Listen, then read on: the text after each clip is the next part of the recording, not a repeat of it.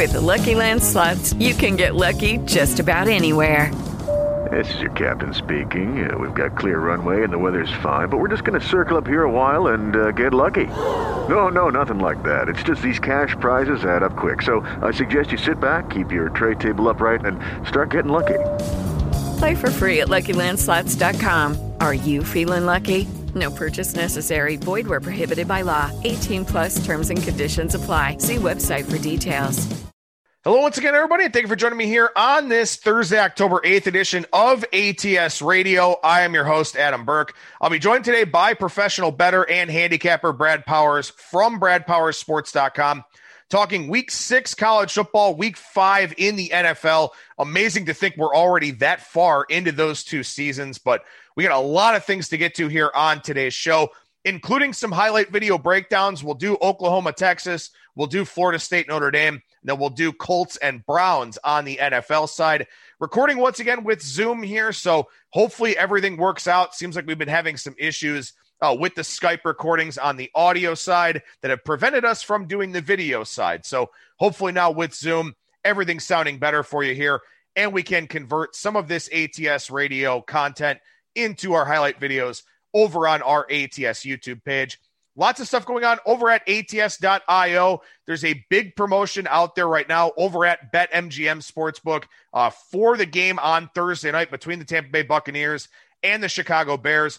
Also a big promotion for this weekend. Bet $1, win $100 in free bets if a touchdown is scored in any NFL game for this weekend. If you sign up for a new account, you can read more about that over at ATS.io. Also, a big crowd booster promotion tonight over at PointsBet Sportsbook in Illinois for that Bucs and Bears game. You can bet the Bears plus 86 in that game. I don't think they will lose, plus 86 points. So check out those two promotions over at ATS.io to go along with lots of picks and predictions, industry news, sportsbook reviews, coverage of the legal sports betting landscape here in the United States. All of that over at ATS.io. With that, we bring on today's guest, professional bettor and handicapper Brad Powers from BradPowersSports.com. And Brad, how's it going today, buddy? That's going well. How you doing on this fine Thursday? Doing well, man. Good to chat with you. As always here, we got to do some venting, do some bitching, do some complaining, do some positive reinforcement here before we started recording on this Thursday edition of the show. But I think it's a pretty good segue into what we talked about on Monday with another professional bettor and handicapper, Kyle Hunter from HunterSportsPicks.com. We talked about the mental side of this business and not only some of the challenges, but also some of the things you want to try and keep in mind that can allow you to have more of a positive mindset. And I know you and I, both of us doing this business on a daily basis, we've had our chats about, how things kind of play out with, not just the betting side of it, but you've got the sales side for you. You've got the social media and the marketing sides. It can wear you down quite a bit. So, how do you kind of stay above the fray from a mental standpoint? Well, first and foremost, it's tough to do that, to stay above it. That's especially during football season. I think one part that I do is don't do it 12 months, 365 days. I just doing multiple sports all year round. That to me, physically and mentally, would take such a toll. I mean, I'd probably be in the grave before 50. Specialization's one thing. One thing I've done this year that's helped me out, one of many things, for the first time in 8 years, I started blocking people on Twitter. Anytime I get like unbelievably really bad comments, block them. Never blocked anybody in 8 years. This year I probably blocked 100 people. So that's certainly gave me a little bit more peace of mind and helped me. But I think what you and I talked before when we did this, I think is very important. You got to trust maybe the results aren't happening for a week, 2, 3 weeks. You got to trust the process. You got to believe in the process, believe in your numbers, especially you've been a consistent winner. And even if, you had a losing season like I did in college football last year, and some of those things are carrying over to this year, you still got to, put your 2 feet forward and continue to plug away. Well, and that's such a big thing. The process over results, I think, is really important. And, I think back to game 2, of the wild card series between the Yankees and the Indians, and there were a lot of things where I was like, look, I don't know if this works out or not, but I think it's the right decision. And more often than not, it didn't work out. And, start to get some hate on Twitter, start to get some things like that. And look, to me, all you can control is the process. The results are going to be the results. You have to make your adjustments, obviously, and stuff like that. But once a game begins, like I said on Monday, you're not playing in it. You're not coaching in it. You have no ability to dictate anything that happens with the outcome. All you can do is get the best of the number, get into the market at the right time, process your research accordingly, interpret your data accordingly, and then come to your conclusion and hope that more often than not, your conclusion is right. Hope that more often than not, you're beating the closing number, because again, that's a very good barometer for success here in this business. And it can be really hard because, especially for you, you've got clients, you've got longtime subscribers, you've got your haters on Twitter, you've got your followers on Twitter that like the way you go about doing things. And it is very hard to explain to a lot of people, especially those that may have just lost money on a game, to explain to them, look, it's about the long term. It's about the process. We lost today, but long term, we should win. Everything is so immediate nowadays. You think about smartphones, you don't know something 15 years ago. You got to wait till you get home to look it up, or you got to ask somebody about it. Nowadays, you punch it up in Google and in milliseconds, what the answer was that you were trying to figure out. It's all about immediacy. And this business in particular is not about immediacy at all. It's about the long term. And you got to try and keep telling yourself that all the time. Otherwise, this business can overwhelm and to some degree depress you. Yeah, I mean, the major problem moving forward in the industry is, a bunch of new people coming into it, and they're treating it like any other thing that they're experiencing in life. And that is immediacy. They want results and they want it now. And sometimes that happens. I could say you could be the worst handicapper in the world and have a great couple of weeks, have a great month, maybe even have a great year. But to me, that sometimes it's dangerous. The people want every single week they want. I mean, I get it. People want winners. I want to win. But to get it week after week after week, I mean, folks, it's called gambling. If they called it, if it was just something else, they call it winning. If you just were to win every single week, you got to be careful falling into that mindset. And I think that's part of the problems that I've been dealing with the last couple of years. Is a lot of new people that haven't experienced the highs and the lows of this for 5, 10, 15, 20 years. And a lot of newbies that maybe have to experience some pain here before they experience the goal, which is, make a little bit of money and have some fun doing this. Now, I'm not necessarily calling for like a referendum or anything like that on the media side of this. I mean, I'm, part of the sports betting media, covering the industry, covering a lot of things, doing the podcasting, stuff like that. And something that I've kind of noticed here a little bit, and you and I have talked about it, and we've used different language that I'm going to use here publicly on the show. But when you look at kind of the mainstream approach to sports betting, it's sort of be entertaining, be engaging. It doesn't matter if the picks win or lose, as long as you get the audience to come back, as long as you've got the right kind of personality, or you're just a very bubbly, uplifting kind of person, stuff like that. And one of the hard parts is, and this as well as I do, because we kind of, run in the same circles, like we see the same people, when I come out to Vegas and stuff like that. A lot of us that have been in this business for a long time, we're cynical, we're self-deprecating, we're pessimistic, for a variety of different reasons. And that's kind of the hard part too, is that, for us, we kind of harp on the bad beats, the bad results, things like that.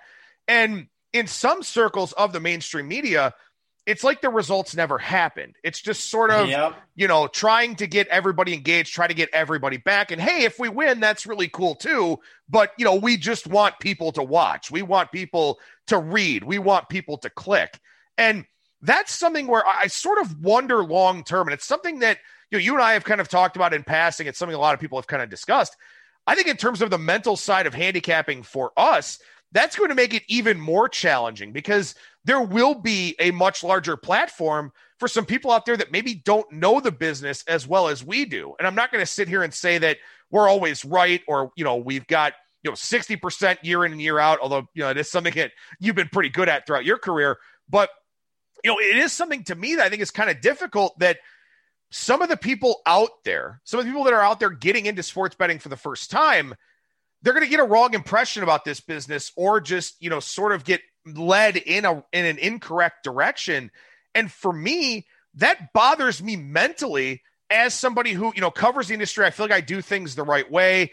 Yeah, maybe I'm a little bit too self-deprecating, a little bit too pessimistic and cynical, but in sort of a long-winded way here while I'm up on my soapbox, that's part of it too, is that, the optics of this business are really changing, and it sort of enhances this need to hit these win rates that are almost unattainable on a regular basis. And that makes it hard too.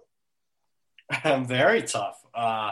I just think the newbies into the industry and the people that are having a lot of success, at least gaining viewers right now, they're just playing. It's a different game for them. Like you mentioned, it's about not necessarily wins and losses, although I swear it's like beginner's luck for a lot of these people. These people that come in new win. But I'm just telling you, long term, I'm not sure it's healthy for the industry. I think it's totally fine if you can compartmentalize the two. The people that are trusting the process, in the long run, more wins than losses over the people. Okay, they're really entertaining at what they do, but when it comes to the picks and the thought process behind those picks, it's just take it for what it is. So if you can distinguish between the two of them, I think that's okay. But what bothers me is you're either one or the other, and I want to be in the results-based business, and that's okay. Grade me on the results-based business long-term. That's fine, but also don't expect me to be this flavor of the month. I need picks. I want picks right now. Well, what's going on tonight? I got a game kicking off in 2 hours. I need a pick on the game. Don't grade me if I say, well, I lean a little bit on this one. You got to distinguish between the two, if that makes any sense to you. It does. It absolutely does. I mean, one of the things that I've always talked about in the past is that, to some degree I handicap for content, and that makes it difficult because, I may not have an opinion on a big game like Oklahoma, Texas. I may not have an opinion on, Chiefs, Ravens or something like that, but those are the games that people want. And in a lot of instances, there's not as much value on those games because they're so highly scrutinized, big betting handles. Odds makers have, they have to pay closer attention to those really public types of teams. But nobody wants to hear, thoughts on East Carolina versus South Florida. Nobody wants to hear thoughts on, Texas State and Troy, even though there are better advantages in games like that more often than not. And that's something from a mental standpoint that does bother me, is that, sometimes you're kind of backed into this corner of having to pick this marquee game when you don't like it and you lose that game. And it's like, look, that's not indicative of who I am as a handicapper, as a content creator, because I didn't have an opinion on that game. I could go 6-1 on a card, lose some marquee game, and that's the thing that people remember. And from a mental standpoint, that's a really challenging part of this business for those of us that, operate maybe on smaller platforms or something like that. So again, I mean, this is, I guess, I don't know, maybe more therapeutic for you and I than it is for the listeners, but it's just, it's a reality of this business that can be something that's kind of difficult. And I would hope that by you and I talking about something like this, and by other shows that I respect, talking about things like this, that the people that are coming to this business for the first time can, as you mentioned, distinguish the difference between the two.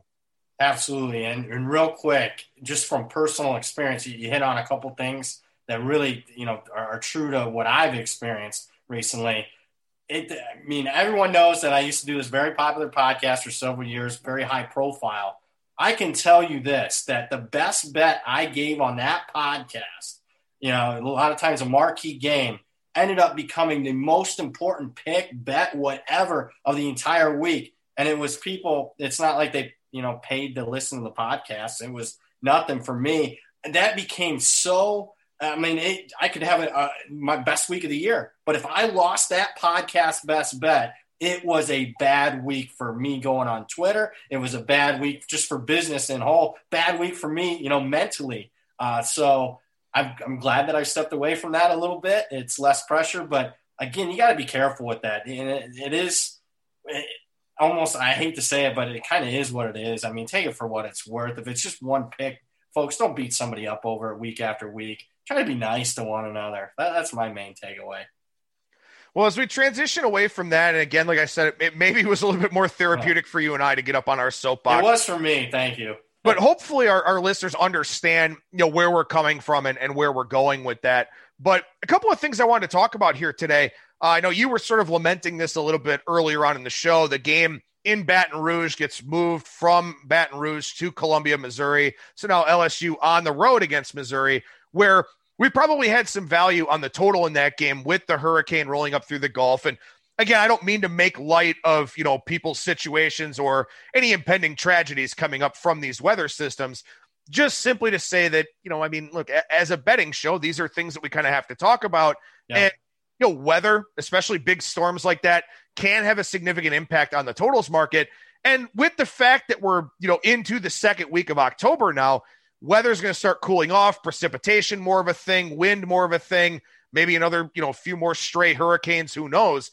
But it's very important, and it can be speculative early in the week, but this is a time of the year to really start focusing on weather in your handicapping.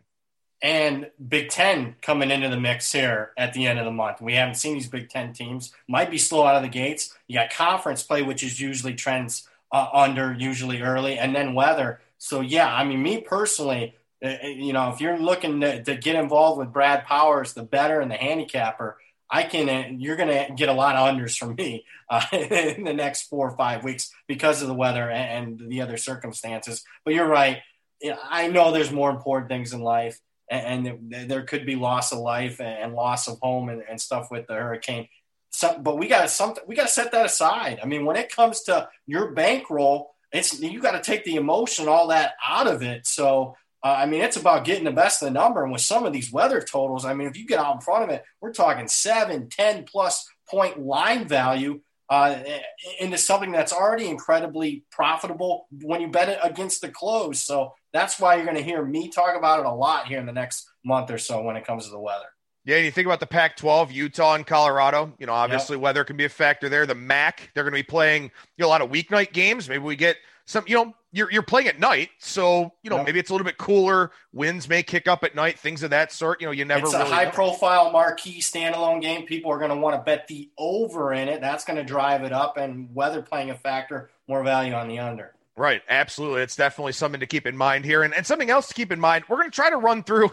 Ironically enough, after we sort of went on a rant about how everybody just kind of wants picks with everything in the coverage now, we are going to give out some more of those this week on the show than we have in past weeks. But one other thing I wanted to point out here real quickly, I know you were tweeting about this a little bit. We kind of mentioned it on Monday's show. So far, so good if you're an underdog bettor. Underdogs have done very well in college football season.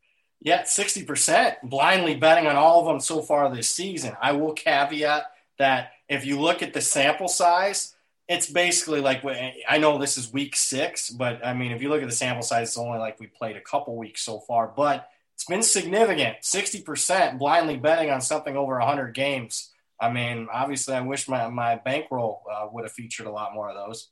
Yeah, and you and I were kind of speculating on what the reasons may be before we started recording here on today's show.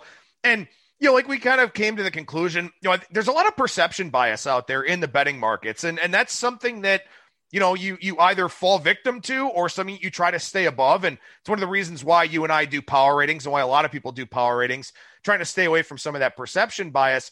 But I think, and this is just my speculation here, that underdogs are doing really well because in 2020, nothing has been trustworthy. We have no idea what's coming around the corner.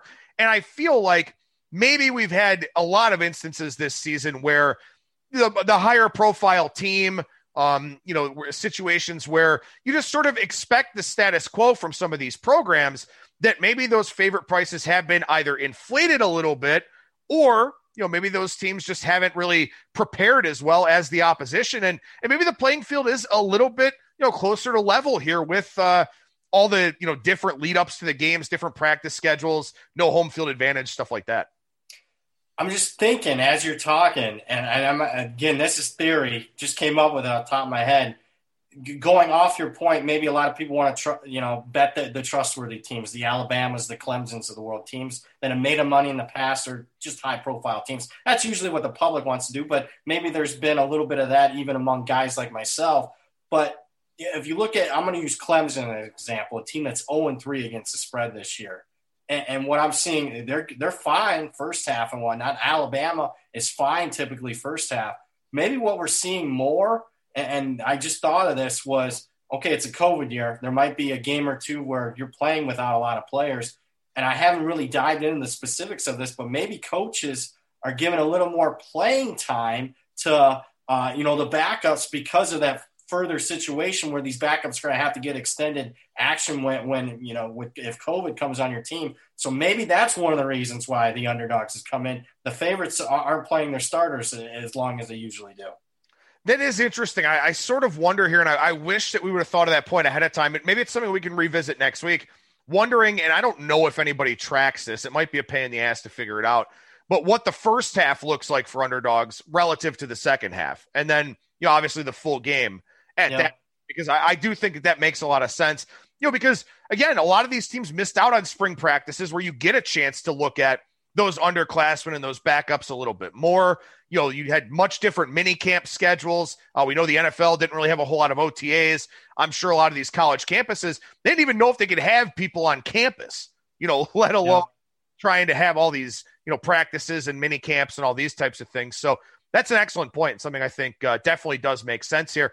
There is one other angle that is very prevalent here so far this season, and it does apply to this Thursday night football game between Tulane and Houston. Houston up from a 5-point favorite to a 7-point favorite, pretty much market wide across the globe.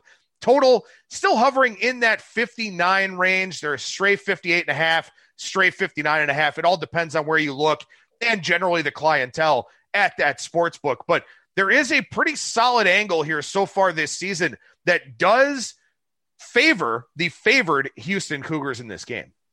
Yeah, and you would think perception, even among guys like myself that handicap this and bet it, you would think, having games under your belt would matter. Specifically this season, when you had limited spring practices and whatnot, actually playing a physical game should be an advantage, right?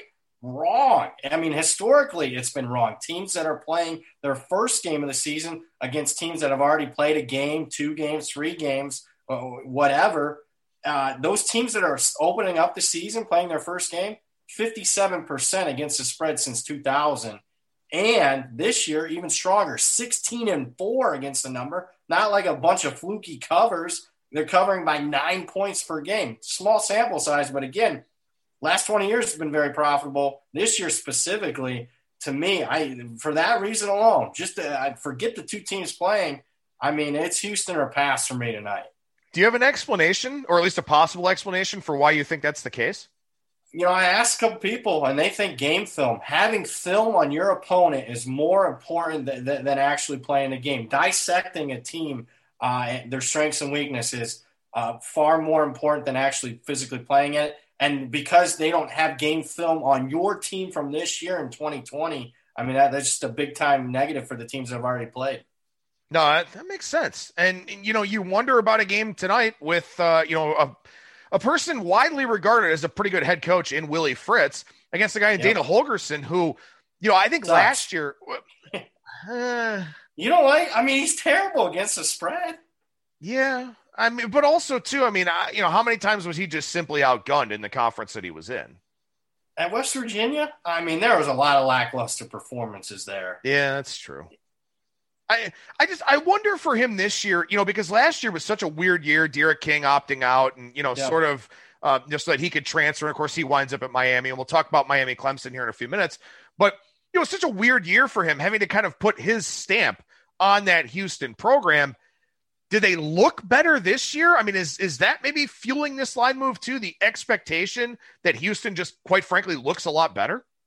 Well, I think that's why they're laying 7, but I think it's building the number. I mean, I got it at 7, and I thought I was going to be much higher on the marketplace on Houston. I was originally. I mean, they were supposed to play, 5 or 6 games before this, and I was having Houston bets every time that they'd have a game line up until this one, really, where I didn't see as much value. I mean, I had Houston as the most improved team in the country. 19 returning stars off that horrific 4-8 season. Multiple Power 5 guys coming in to the program. So there's an influx of talent and experience. So yeah, I that's why they're laying 7 here against a pretty good Tulane team. And you got a 4-8 team from a year ago laying a touchdown against a team that's played 3 games, against a team that went to a bowl game last year. I mean, that's why it's 7.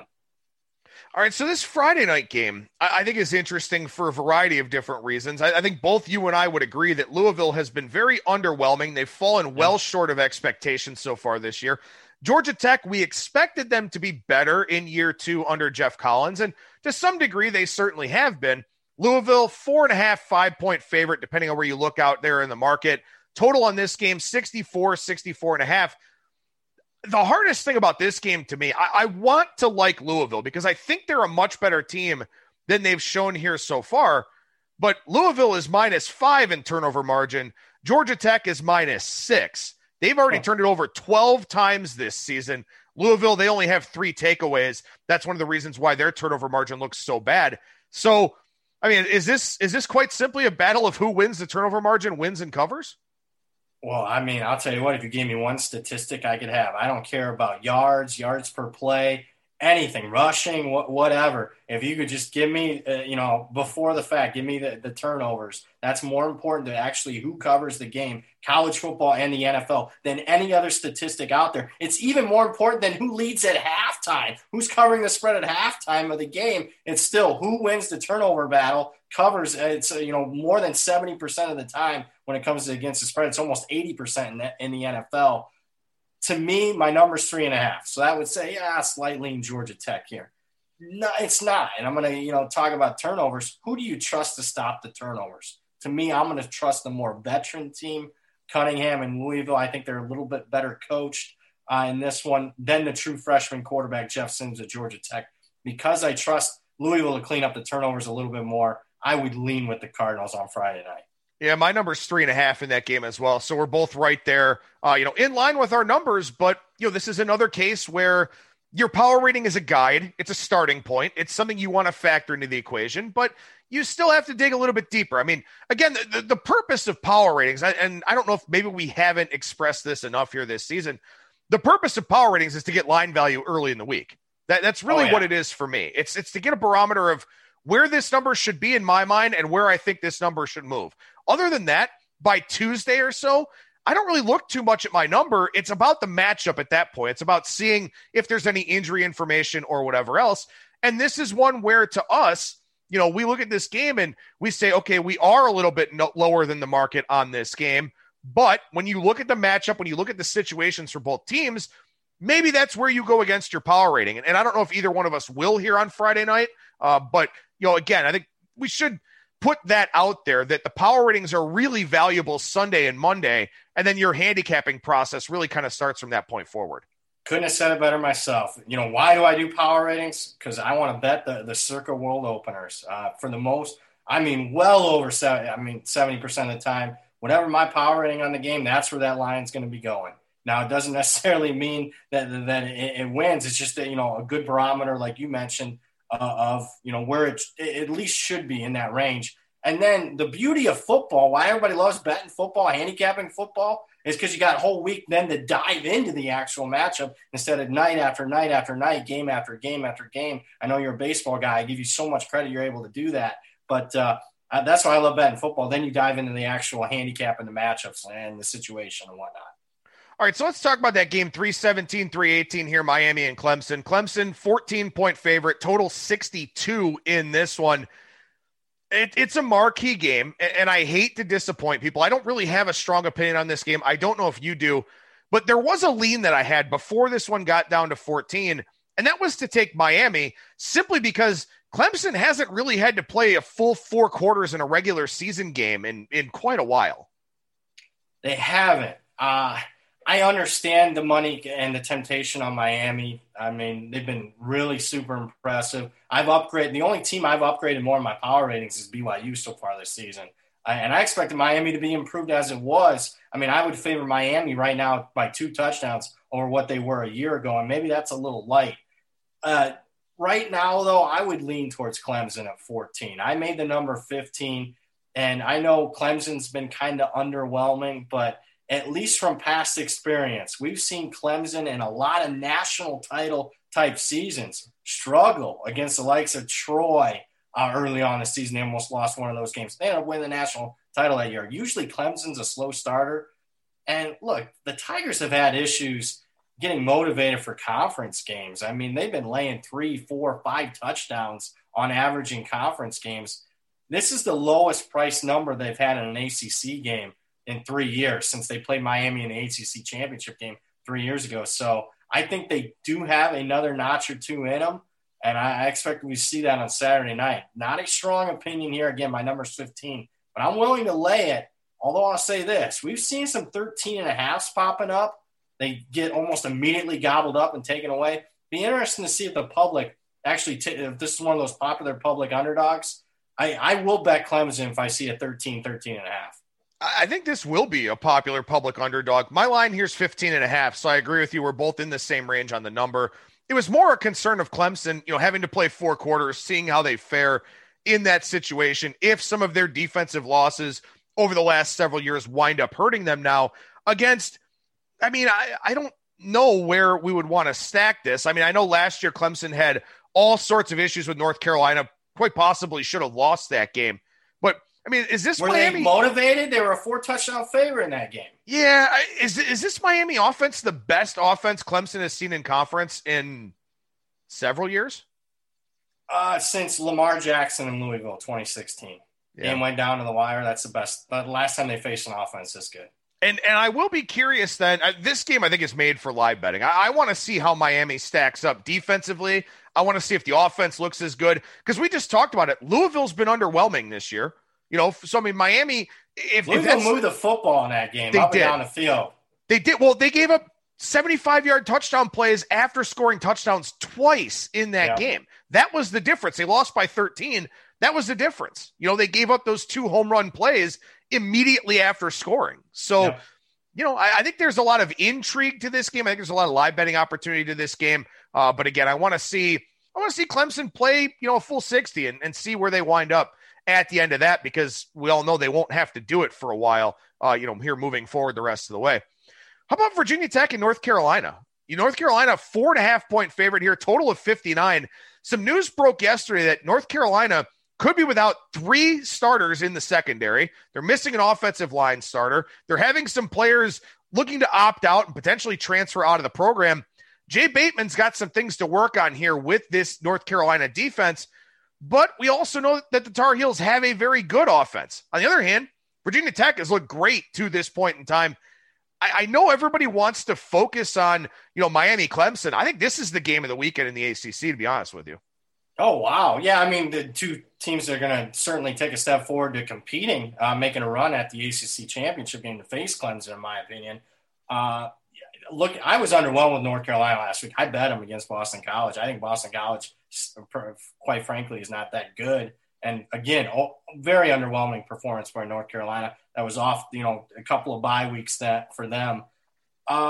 Virginia Tech, to me, has looked really good. And yet the circumstances surrounding them, they've looked very good with basically one arm tied behind their back here, without 20 players, without their starting quarterback, without their defensive coordinator, without, having a significant practice time. And yet they've gone out there and taken care of business for the most part. So to me, I could only look towards the Hokies here. And it's interesting because when you think about North Carolina, and we talked about this at the end of last year, a lot of us looking at North Carolina to win that division, North Carolina to, maybe get some Heisman buzz, with Sam Howell. We looked at North Carolina as a team. We want to play the over the win total, assuming it's not driven up too high.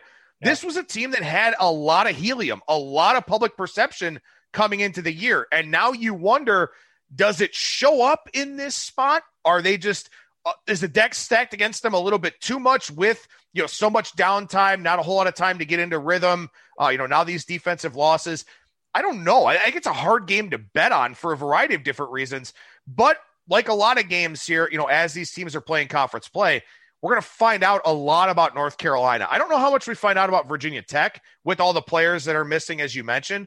I think we find out a lot about North Carolina and if they can live up to that ceiling, and that projection that everybody kind of put on them. Yeah, if they're going to live up to it, I mean, this has to be a win for them. I mean, they got some really big games coming up, too, against Notre Dame, against Miami. If they lose this game, I mean, with Notre Dame and Miami still on the schedule, I mean, this is basically they're going to either meet expectations or they're going to fall short of them on this game alone, in my opinion. All right, so let's do a highlight video here on ATS Radio for our ATS YouTube page, taking a look at game 323, 324, Oklahoma and Texas in the Red River Shootout, Red River Rivalry, whatever PC name they're trying to give it here now in 2020. Oklahoma, 2.5-point favorite, total 72.5, neutral site game in Dallas.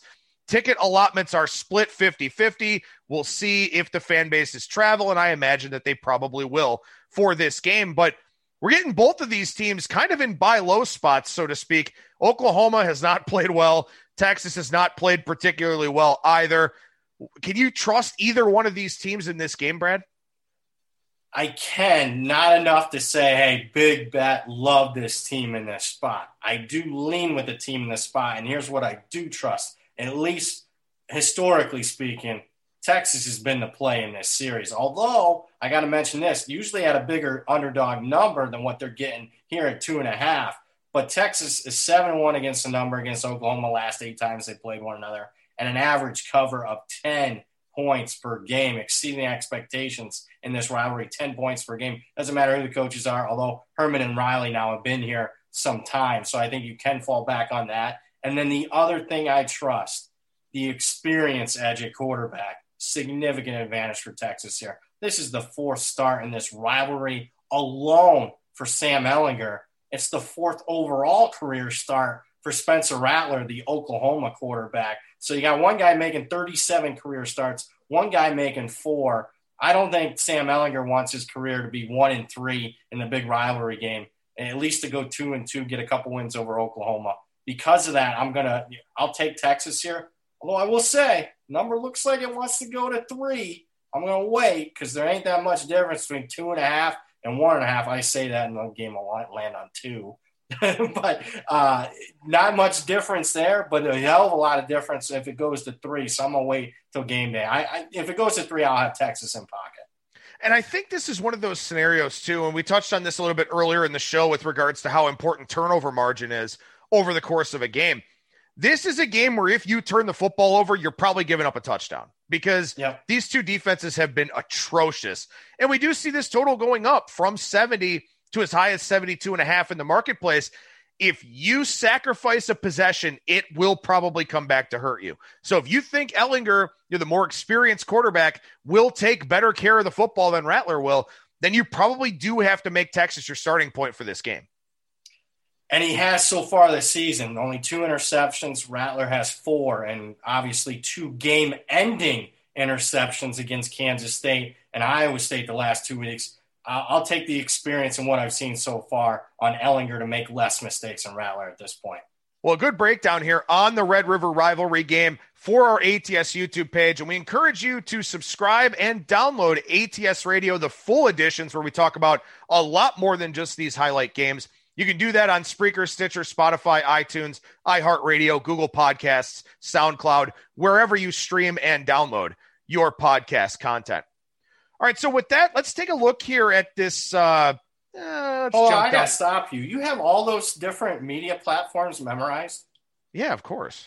You don't have them job, taped on your top of your computer? I do not, no. Wow, but that's impressive, man. That is a good pro tip, though, for people that wind up having to record some kind of video. I don't actually have any notes in front of me, but when I used to do the videos, the game breakdowns for our Bang the Book YouTube page, I would have all my notes printed out right next to the camera so that it makes me look smart. And I mean, maybe I am smart, but I think it's, it is something that if you got to look into the camera, you sure as hell can't be looking around at everything else, right? Fair enough. And I mean, at TV people, I mean, they're looking at the monitor, the prompter. That's what I need. I need to invest in a teleprompter, right? There you go. Yeah, because I got plenty of room in my office to do that. All right, a few other games I want to ask you about. I want to ask you about game 329, 330 here. Arkansas and Auburn, because this line has come down, and the total has also come down for this game too. But, this is an interesting game because you have an Auburn team that really hasn't looked the part yet. You have an Arkansas team that is improving. I've seen a lot of stuff about, better coaching specifically being a big help for them here so far this season, namely with the coordinators in particular. But, Auburn's better than they've played, right? Is this number too cheap at 13.5 now? Pure power ratings for me, say Auburn's one of my strongest plays the entire week. Maybe I haven't downgraded them enough. I didn't look, they won and covered against Kentucky. I didn't move Auburn's power rating after that game, and I downgraded them quite a bit after last week's, no show against Georgia. So, again, I thought my Auburn remind me, who was on Georgia in that game? Oh, sorry, I was. Anyway, go ahead. I took Auburn? Yeah, you had Auburn at 8 because you got the early week number, and I said under a touchdown, I'm taking Georgia. There you go. All right, fair enough. I just wanted to rub that one in, that's all. As you should. I had Auburn. I have so many bets. Yeah, I guess I did. I had 8. So, yeah, that didn't work out. You got a good number, though. Line value. Yay. Yeah, easy right. Arkansas, my numbers have said play on Arkansas each of the first 2 weeks. Against Georgia, big overlay there in favor of Arkansas. Last week against Mississippi State, where I played Arkansas in that game, and yet now there's an overlay in the other direction. I think the market's too down on Auburn. 13.5? Is that? I thought it was still at 14. 13.5 right now. That's a play for me on Auburn. And I respect a lot of people. A lot of sharp people that I know have been betting Arkansas, but I don't agree with it. Auburn minus 13.5 will make my card. And if you look at some of the sharpest of the global markets out there, I'm not going to name names. Hopefully people know those by now from listening to us. I'm even seeing 13 at those. So there is some very well-defined sharp money on Arkansas in this game. We'll see if it comes to fruition. I agree with you. I got a pretty big overlay on this game myself. So I probably will zig back and take Auburn here in this one after fading them last week when I had that number a little bit higher in the market. I want to ask you about South Carolina and Vanderbilt here because I do a couple of different articles over at ATS.io. One I call the opening line report, and the other one is more of a situational betting type of angle here. And I was looking at this South Carolina Vanderbilt game because this line's 13.5 out there in the marketplace. And South Carolina is not in a situation where they lay double digits very often. It is not something that they do with regularity. It's the first time that they're a double-digit road favorite since week 4 of the 2014 season, which was also against Vanderbilt. Only the 5th time since 1989 that South Carolina has been a double-digit road favorite here. So with that being said, this line's gone up from 12 to 13.5, while the total has been hammered down almost a full touchdown. Is there any way you could take the Gamecocks here?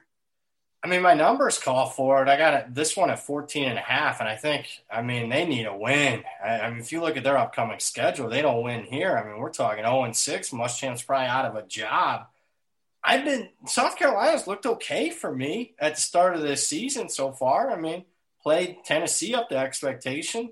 And last week, if they punch it in at the end when they had a 1st and goal, they only lose by 7 at Florida. That's very respectable. Here's why I'm not betting South Carolina, though. You mentioned the trends that they're typically not this big of a favorite. I just looked at more of a system. I want to know how in the hell double-digit favorites do with a low-ass total. So I looked at double-digit favorites with a total of 43 or less.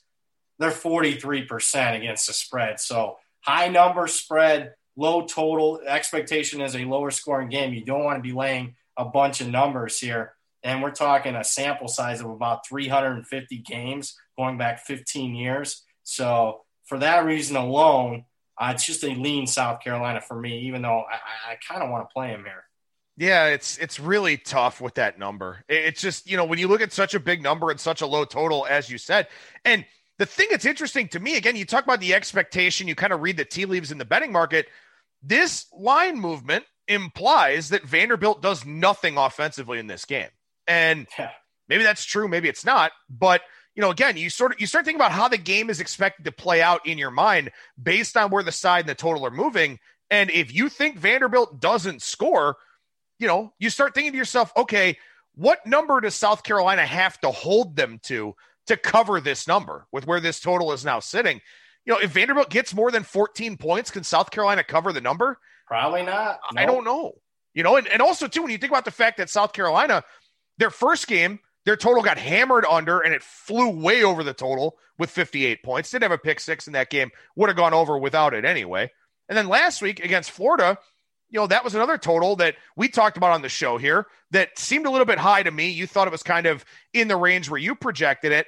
And then now they play a game where the total is getting hammered way down again. So, you kind of want to follow the mark. Yeah, that's true. Weather's a big deal. And that goes back to what we talked about earlier on in the show here.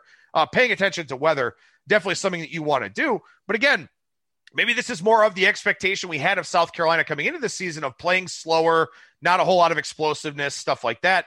We'll see what happens with their totals as we go forward here. Yeah, we will. Another reason I don't want to lay it, I don't want to be laying double digits on the road, and Muschamp playing as conservative style game that he might be more prone to playing more conservatively if there is weather issues here in Nashville. I wasn't thinking Nashville to have weather issues, but the way the storm's tracking, it's possible that at least there's some wind and rain here. We'll see. Yeah, we definitely will. All right, we'll do another highlight video here from the Week 6 college football card with professional bettor and handicapper Brad Powers. That is to take a look at game 353, 354 here, Florida State and Notre Dame. Notre Dame has come off of 21 across most of the market. That line's 20.5. Total on this game, 52, but we're starting to see some 51.5s kind of popping out there in the marketplace. Brad, what do you think about this game here with Florida State, just a massive underdog? So I took Florida State plus 21, but a little bit derivative. I think Florida State first half's better, plus 11.5 if you can find it, because I expect Notre Dame to be a little, slow out of the gates. Why? They haven't played in 3 weeks. And we saw that. North Carolina last week, slow and unimpressive against Boston College. Specifically, Memphis hadn't played in a month. They're down 24-3 against SMU before they get their legs under them, and they almost come from behind and win that game. So I think Notre Dame, they missed a lot of practice time. They didn't practice for 10 days, Adam. Didn't finally practice until last Wednesday and scrimmaged on Sunday. I don't expect them to be as sharp as what they were, at least against South Florida, going back 3 weeks ago. On top of it, there could be some guys out for Notre Dame. If this game's played 2 weeks ago, Notre Dame would have been missing 39 guys. So we'll see. It's not going to be 39 this week. Otherwise, this number would be nowhere near this. But it could be 10 guys. That's the expectation. So there's that into it. And I think the other value point on why I like Florida State here and bet them not only full game but first half is I think they found a little bit of momentum last week. They switched at quarterback, a team that was really struggling to score. Didn't matter if it was Miami or Jacksonville State. Couldn't move the football on offense. And all of a sudden, five possessions, 5 straight touchdowns with Travis at quarterback. I think they found something here. So I'm not saying that they're going to compete, but, you don't have to compete that much to cover a 3-touchdown spread. So give me Florida State. Yeah, and you look at this very rare air for Florida State. If this line gets back to 21, and depending on what you cite in terms of a closing line, it'll be the third time in program history they've been a dog of at least 21 points. So, it's one of those things where, you're going against something that doesn't really happen. And for this program, look, obviously they've squandered a lot of talent. They've maybe had some issues bringing in some talent. They've had some coaching turnover, stuff like that. But they're not a plus 21 team against a lot of teams around the country. One of them, of course, was Clemson last year. And, look, Clemson's just a powerhouse of a program right now. And as you mentioned, Notre Dame, they haven't played since September 19th. And you start thinking about, again, the game flow and how this thing's going to kind of play out. And if Notre Dame starts slow, you are chasing this number the entire game. So I think, to me, even though I don't like Florida State a whole lot, even though maybe they did find something last week with Travis at quarterback, Florida State's the only way I think you can look in this game. Yeah, obviously I agree there. And, sometimes there's a chip on your shoulder when you're a 4 or 5 star recruit. And then you look up, they look and they know what the spread is at this point in today's day and age. And we're catching 3 touchdowns. I get it. Florida State's probably historically bad. But for this number to make total sense, you mentioned Clemson last year laying a big number against Florida State. Yeah, because Clemson's historically great. Is Notre Dame historically great? Well, I think they're really good. But this isn't a historically great spot for them, being off for 3 weeks. And I don't think they're any better than what they've been the last couple of years. So for that, I do think there's value in Florida State. Well, and for those that only watch the highlight video, I certainly encourage you to listen to our full ATS radio broadcast, which you can find on Spreaker, Stitcher, Spotify, iTunes, iHeartRadio, SoundCloud, Google Podcasts, wherever you stream and download your podcast content. The game that we previously talked about, South Carolina and Vanderbilt, 2-score spread, almost 2 touchdowns, total of 41. This one is moving down because of weather. But in this game, you've got a 3-touchdown favorite and a total in the low 50s. Generally speaking, you kind of want to take the points in those potentially lower scoring environments as well. Yeah, and you got to think for Florida State to cover, got to get 17. It could happen. I mean, you got a lot of elite athletes there that broke and play. Notre Dame hasn't played in 3 weeks. And I mean, that could be the difference, just one play alone, winning and covering easily, in fact. Well, so there you go. We got a consensus play here on Florida State in this game against Notre Dame in week 6 of the college football season right here on our ATS YouTube page. And make sure you keep coming back to check out these highlight videos from our ATS radio broadcasts. All right, so before we transition over to the NFL side of things, Brad, anything else on the college football side you're kind of interested in taking a look at? I'll give one. I mean, this is a game that I bet, and I'm anxious to hear what your line on the game is. I don't understand it. Why is Kentucky only laying 1.5 or 2 points against Mississippi State? I know my numbers have been relatively low on Mississippi State, but okay, they had a really good performance in week 1 against LSU, and then last week happened. I mean, that's basically the full Mike Leach gauntlet in 2 weeks already with Mississippi State. Kentucky, I haven't downgraded Kentucky that much. I mean, the turnovers have been the issue. Specifically, they have 2 turnovers at the goal line in their first 2 games. If they make those scores, you could be talking, this is 2-0 Kentucky, not 0-2 Kentucky. So value for me is on Kentucky. It's probably my favorite college football side play of the week. There you go. You want picks? There's a pick. I got Kentucky -3 in my power ratings here, but now that's under 3. I do like Kentucky. I mean, Kentucky last week, and we talked about this on Monday's show, they were 14 of 18 passing last week. They ran for 408 yards. They ran for, 7-8 yards a carry and lost the game. I mean, how often does that happen? Probably never. And here, Mississippi State last week, I had an overlay in that game as well, much like you did. I did like Arkansas in that one. They wind up, winning the game outright. But I agree. I mean, I think that this is an overreaction to the fact that Kentucky's lost 2 games that, quite frankly, I mean, defensively, they haven't been great. They weren't good last week. And that is something you worry about with a Stoops coach team here, is the defense has carried them the last few years. But Mississippi State's not going to stop that running game. And furthermore, if they don't, that keeps their offense off the field. And if they get 3 and outs, Kentucky's going to run it right down their throat all day long and have no problem doing it. Again, this is one, like we talked about earlier, the power ratings are a guide. Mine opened on the number. That's great. I'm excited about that. But as you look at this matchup, it's Kentucky, man. I mean, they're going to control time of possession. And if Mississippi State gives it to them too quickly with 3 and outs or 5 and out or something like that, Kentucky's going to score. So I like Kentucky here. I agree with you. Yeah, and I mean, Mississippi State's moving the football. They're going to have success against Kentucky's defense. I mean, that's just a given. But KJ Costello, when we're talking about turnovers, he's had some bad ones. It's not something fluky like Kentucky's couple turnovers at the goal line where an idiot player, is reaching it out and it gets stripped and whatnot. And then there's just a terrible referee call at the goal line in the Auburn game. I mean, Costello's been very inconsistent. Great play, bad play, consistently the first 2 weeks. And here's one last factor. Weather could be a factor. Do I want the team throwing it 60 times or do I want the team that's going to run it 60 times? I mean, maybe I'm getting led to the slaughterhouse this week. So be it. Kentucky's the play for me.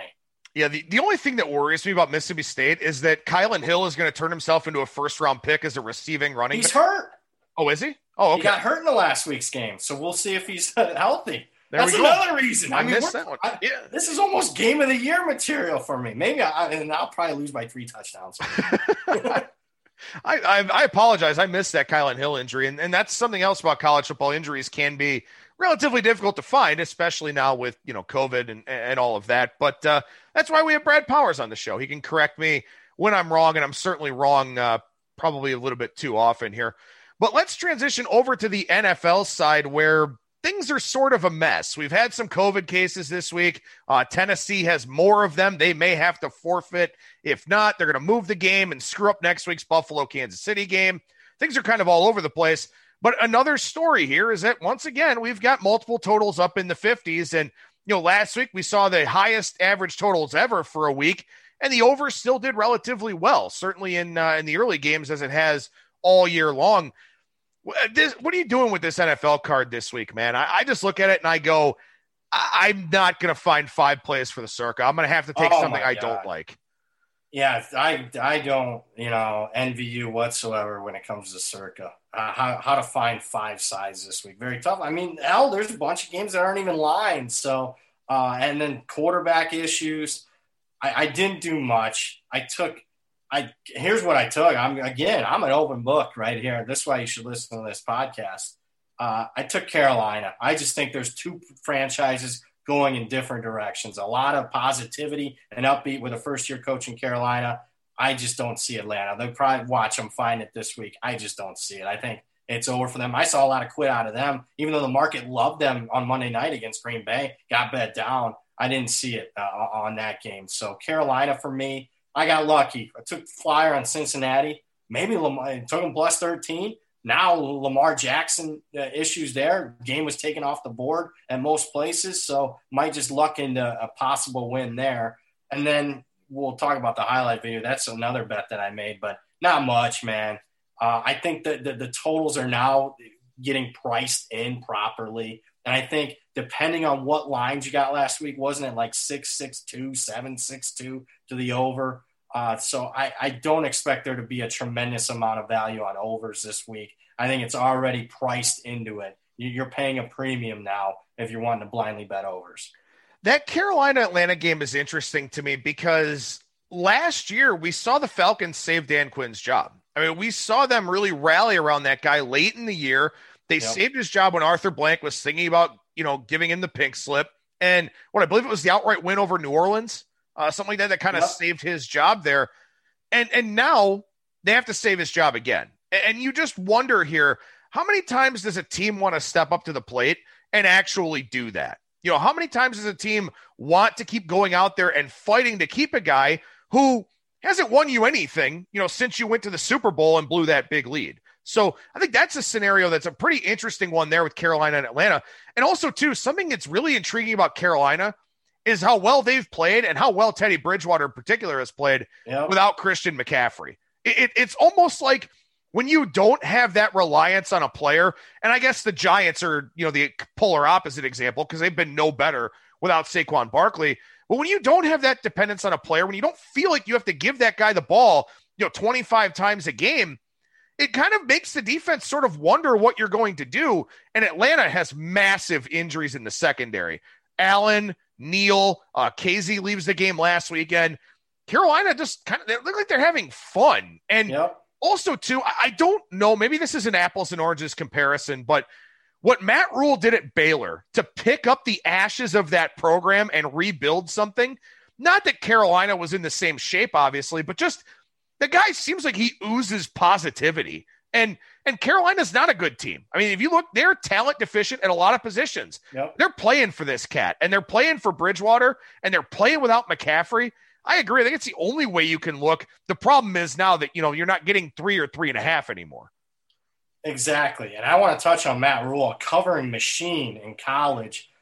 We might be just looking at an elite coach. I mean, one of the best football coaches in the country. I don't care if it's college. I don't care if it's NFL. I mean, now this is we'll see what ends up happening here. It's way too early to tell at Carolina, but I mean, took Temple to historic levels, inherited a horrific mess at Baylor, had one bad year, and then boom, bang, they were right back. And by the time he left them in year 3, they were right back to where they were under Art Briles, going to the Sugar Bowl with Baylor. And now I think not only is Matt Rule possibly elite, but Teddy Bridgewater is a good NFL quarterback. And if I got possibly a really good head coach and at least an average NFL quarterback, I actually think Teddy could be a good NFL quarterback compared to what we see around the rest of the league, then why not? Why can't Carolina be good, especially when McCaffrey comes back? I mean, I like the overall positive vibes that are coming out of Carolina right now. Now, I had a listener question about the Thursday night game, so I want to circle back to that for a second here. For our day of listeners, I know that there are probably some people that listen next day, so I apologize for that. But this line has just sort of been all over the place. It's kind of bounced around a lot between, there's even some threes, some very heavily juiced threes on Tampa Bay out there now. Was 5.5, 6, went down, went back up, all those kinds of things.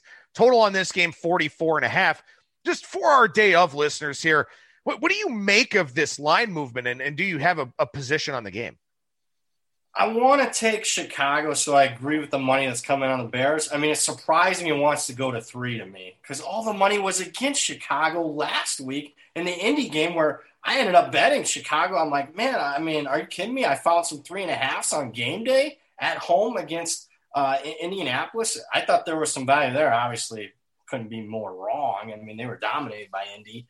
So, I mean, I understood, a little bit of why the early money was on Tampa Bay, but all this late money coming in on Chicago, I mean, I'll tell you, if it goes to 3, I would lean Tampa Bay -3 at this point. I wonder, and my response to the question was just sort of saying, I think that there's probably influential money on both sides. I do think that's part of the equation here, but also Godwin's out again. Evans is doubtful. Maybe somebody found out Evans actually isn't going to play. Maybe that's something that kind of pushed this line a little bit in Chicago's favor. But you get some games. I think that people have this giant misconception about sharp money or sharp versus public splits and all these types of things. There can be sharp groups, and there oftentimes are sharp groups on both sides of a game. So I think that there's just kind of this idea out there that, one side is sharp and the other side isn't. That's not true. There will be respected money on both sides of a game, generally more often than not. And yeah, we always note the line moves where it looks like it's sharp versus public, or there's a lot of one-sided sharp money, stuff like that. We pick up on those, but there are a lot of times, especially in a very tight NFL market where the number seems to matter a lot more than it does in college football, where there's just going to be sharp money on both sides. And sometimes the timing or the nature of that group or those deep-pocketed individuals will cause the line to move. Timing's big, and because there's sharp groups that are betting earlier in the week. There's sharp groups that wait till the limits open up late in the week because they got deeper pockets. It doesn't necessarily mean that they're way more sharper than the group that bets a little bit earlier. There's so much nuance to this industry. It's incredible. Hell, there could be the same sharp group on both different sides of the same. On both different sides of the same game. It's numbers, folks. I'll lay 3 with Tampa Bay. I would have taken 5.5 with Chicago. I mean, a lot of it's just about the number, getting the right number. No, I absolutely agree with you. I very much agree with you. And again, the people that grab numbers early in the week are doing so at lower limits. The people that are playing the day before the game day, something like that, especially the sharper groups, they're getting a lot more money down. And that definitely can kind of throw off the counts for the books and stuff like that. And of course, they have to read and react and adjust. So, I think it's probably just sharp money on both sides of this game for one reason or another. And, we'll see it. It probably winds up landing 4 or something and the books get sided on it or whatever. But, we'll see what winds up happening here. I do like the under a little bit in this game, not in love with it, but I do lean that way in that one. One other game I want to ask you about here, and then we'll get to the highlight game. The Rams in Washington. This one's come all the way down to 7 here. It is 7 with some extra juice on the favorite Rams, who are going west to east yet again. Total on this game, 45. But this line appears to have moved with the announcement that Washington will go with Kyle Allen instead of Dwayne Haskins. And Dwayne Haskins has not been good. He's also not the problem. What do you think about this line move here? Sort of implying that, Allen is either better or at least more trustworthy than Haskins.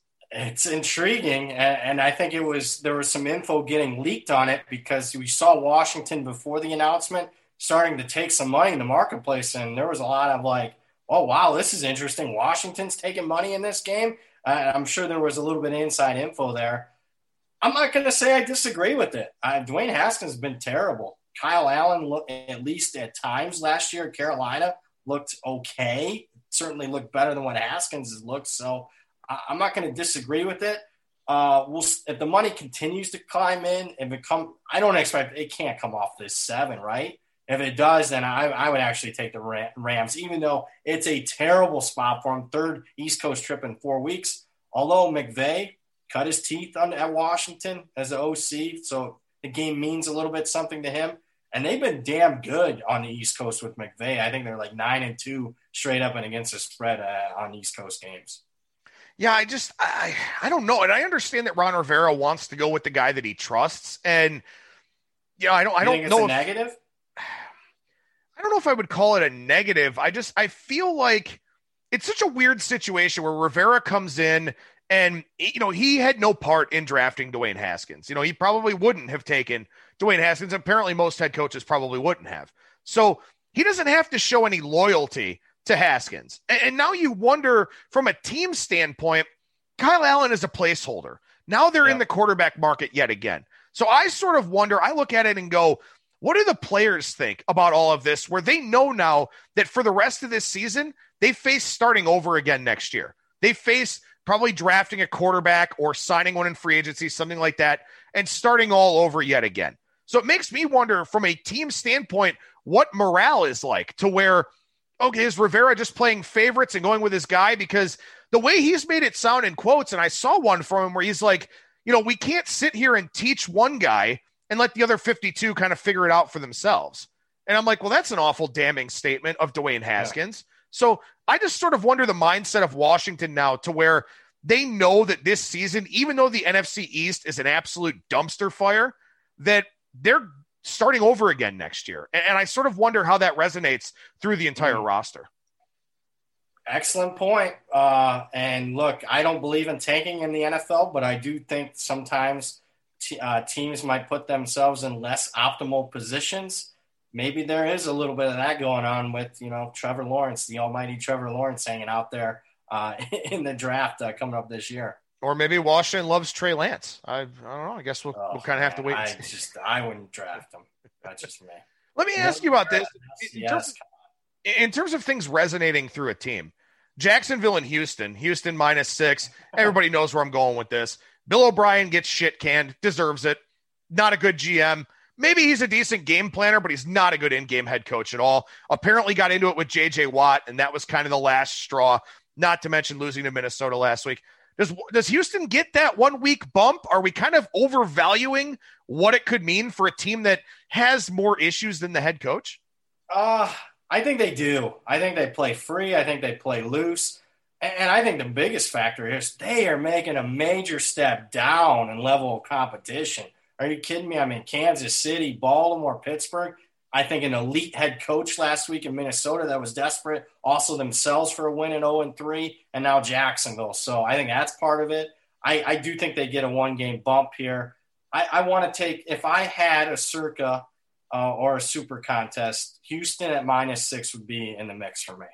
Yeah, I think it's going to have to be in the mix for me too, almost largely by default. But we have seen that one-game bump, or at least – more than a one-game bump. I mean, we've seen teams in the NHL, for example, switch coaches mid-season and suddenly go on a run. The Penguins did it, won the Cup. We saw, Dallas had to do it this year. St. Louis did it last year. We've seen teams in other sports, make these changes and really go on a run, really go on a push. I don't think Houston goes on a full season push, but look, Romeo Crennel is also 73 years old. He's been around the organization forever. There's something they like about this guy. And maybe the team plays harder for him. Watt's already talked about – at least one game you could see it. Right. And I mean, J.J. Watt's already talked about, the new positivity and how Crennel's got a smile on his face and this and that. And, when you're 0-4, the last thing you want to do is walk into Bill O'Brien's office and he's got that, sourpuss on his face because things aren't going his way. Now you at least get Crennel, who he knows he's on house money. He knows he's not getting this job full time, all that. So, I mean, yeah, I guess I would have to, look Houston more than anything there in that one. But let's go ahead and talk about a highlight game breakdown here on our ATS YouTube page. Most would say the game of the week, game 473, 474, Indianapolis and Cleveland. Colts -1.5, total 46 for this one. Interesting game for a variety of different reasons. Does Brad Powers have a thought on it? Yeah, I fired on the under, which is tough in today's day and age of the NFL, but I think Indianapolis's defense is legit. Now, let me caveat and say they're taking a step up in level of competition offensively in the Browns this week, but I just think, I'm not sure the market in this year where, over's been hitting 60% is going to properly price how good Indianapolis's defense has been. And I mean, last week they even gave up a late score. Otherwise, I mean, that's 3 points against Chicago on the road there. Offensively, I got concerns, though, with the Colts. And it's Phillip Rivers. He can't throw it deep. So I think they are that team alone, the Colts, perfect under team. Now I go to the other side of the ball on Cleveland. Certainly defense has some issues there. But, again, level of competition's been okay. I do think Joe Burrow is going to turn out to be a pretty good NFL quarterback, so they gave up a lot of points there. Prescott's been putting numbers up on everybody. So, again, Cleveland gave up a lot of points there. Not sure the Colts are going to have that same type of success. What I am going to – and here's the mispricing for me in this one. I don't expect Cleveland to have a type of offensive performance that they've had the last 3 weeks. When they had to step up and play a very good defense, what they get? Week 1, what was it, 7 points, 6 points, whatever it was against Baltimore. They aren't facing Washington. They're not facing Dallas. They're not facing Cincinnati here on the defense side of the ball. You lose Nick Chubb. I get it. Kareem Hunt can step in and play and be very capable there, but I don't expect Baker Mayfield and company to have success. Under for me, finally, weather can always be a factor in Cleveland. You live there. I lived there for years. I mean, it's late October. You get a little bit of a breeze off the lake there. I mean, a good day can turn into a bad day real quick. Yeah, when you look at the Browns, I mean, two of the big things really that have helped them here in their games against Washington and Dallas have been turnovers. They've had a lot of short fields. They haven't really been asked to drive the length of the field a whole lot. Maybe they are here in this game against the Colts. You would think Rivers would take care of the football as much as he possibly can. I do like Cleveland in this game, and it's not a homer pick or anything like that. There are a few different reasons. One, Phillip Rivers just doesn't win close games, and this game is expected to be close. He's not good in those games that come down to the last possession. He's got a knack for throwing that bad turnover or taking that sack because he's as mobile as an Easter Island statue. And the thing about this game is that you've got two really good offensive lines, but the Browns have a better pass rush, so I think that they can disrupt Phillip Rivers a little bit more. The Browns have been moving Baker Mayfield as much as they can. They've used a lot of pre-snap motion and stuff like that. That helps. That throws the defense out of whack. And the Colts are going to be missing probably Darius Leonard. They're missing some key guys in the secondary. And the Browns have shown a really good ability to run the football this year. And I know everybody's down on the run across the league because it's easier to move it with the pass than it is with the run. But you can run on the Colts. I know teams haven't done it yet, but you can run on the Colts with the way that they scheme defensively unless they're willing to dramatically change something up. The Browns have the best rushing attack that the Colts have seen this season by, I think, a decent margin. I know Minnesota runs the football well with Cook, but the Browns have a lot more looks in their running game, even without Nick Chubb. So I think those things, schematically, the X's and O's really help Cleveland in this spot. And lastly, this Indianapolis offense, they are number 1 in starting field position this year, and they still have not done a very good job converting that into points. So I think Indianapolis's offense is due for some regression. I think their defense is due for some regression as they face better competition. I do like Cleveland here, and the Browns, again, not being a homer as a Cleveland guy here, are one of my favorite NFL picks of the week and will make my Circa card for tomorrow's show. That's strong. In fact, so strong you just talked me into the Browns. I hate betting them, though. But I'm going to get a Venmo request from you on Sunday night. Give me my damn Browns money. All right. Maybe I'll make a bet, half for you, half for me. You know what? I mean, look, I think that, again, and maybe it's unfair to hold this against Indianapolis, but they've really played a very weak schedule. They've not played teams that are competent on both sides of the ball. And I don't know if the Browns are competent on defense. As they get more guys back, we'll kind of find that out. But again, these are, first-year coordinators, first-year head coach, and I think I've seen improvement each week. So, again, I got to go with Cleveland here.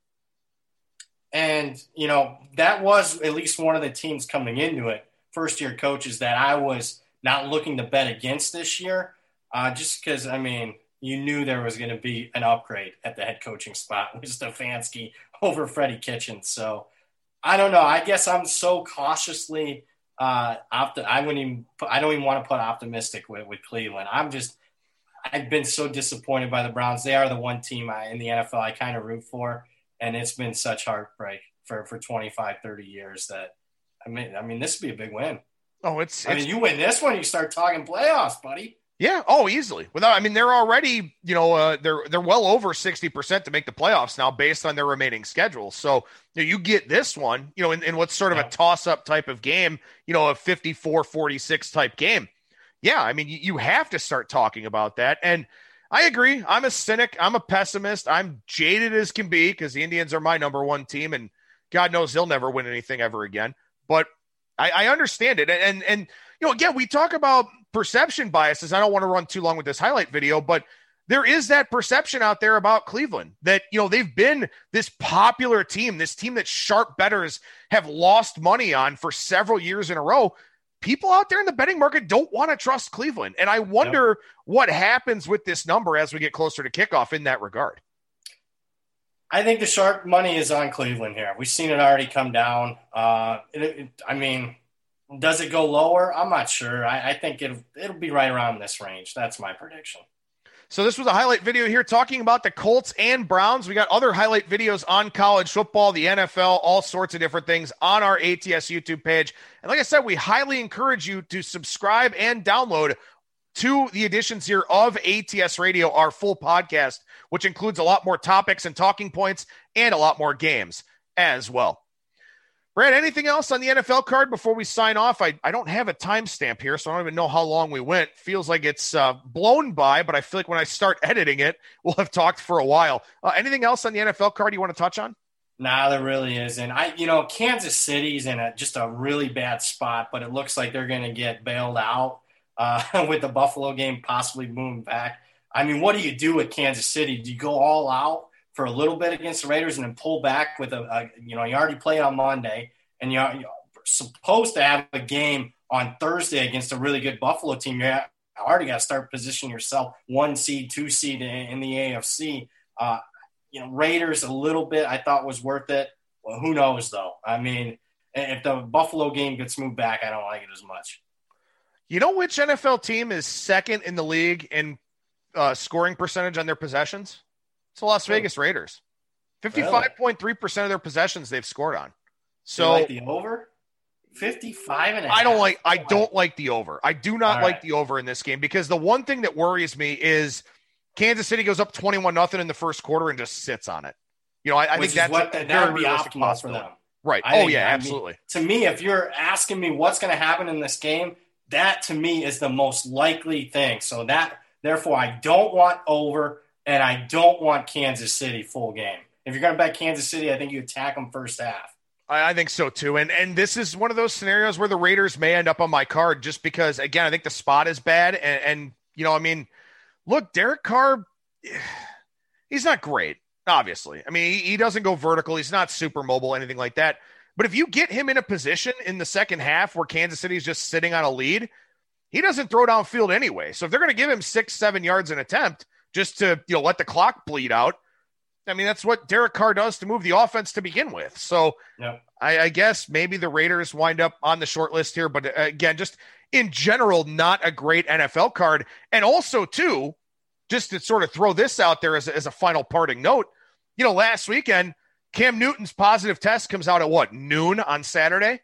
And then you get the Saints fullback at midnight Saturday night. So, again, when you talk about it from a contest standpoint, your hands are kind of tied. You got to put in your picks whenever your proxy says you have to or whenever the deadline is.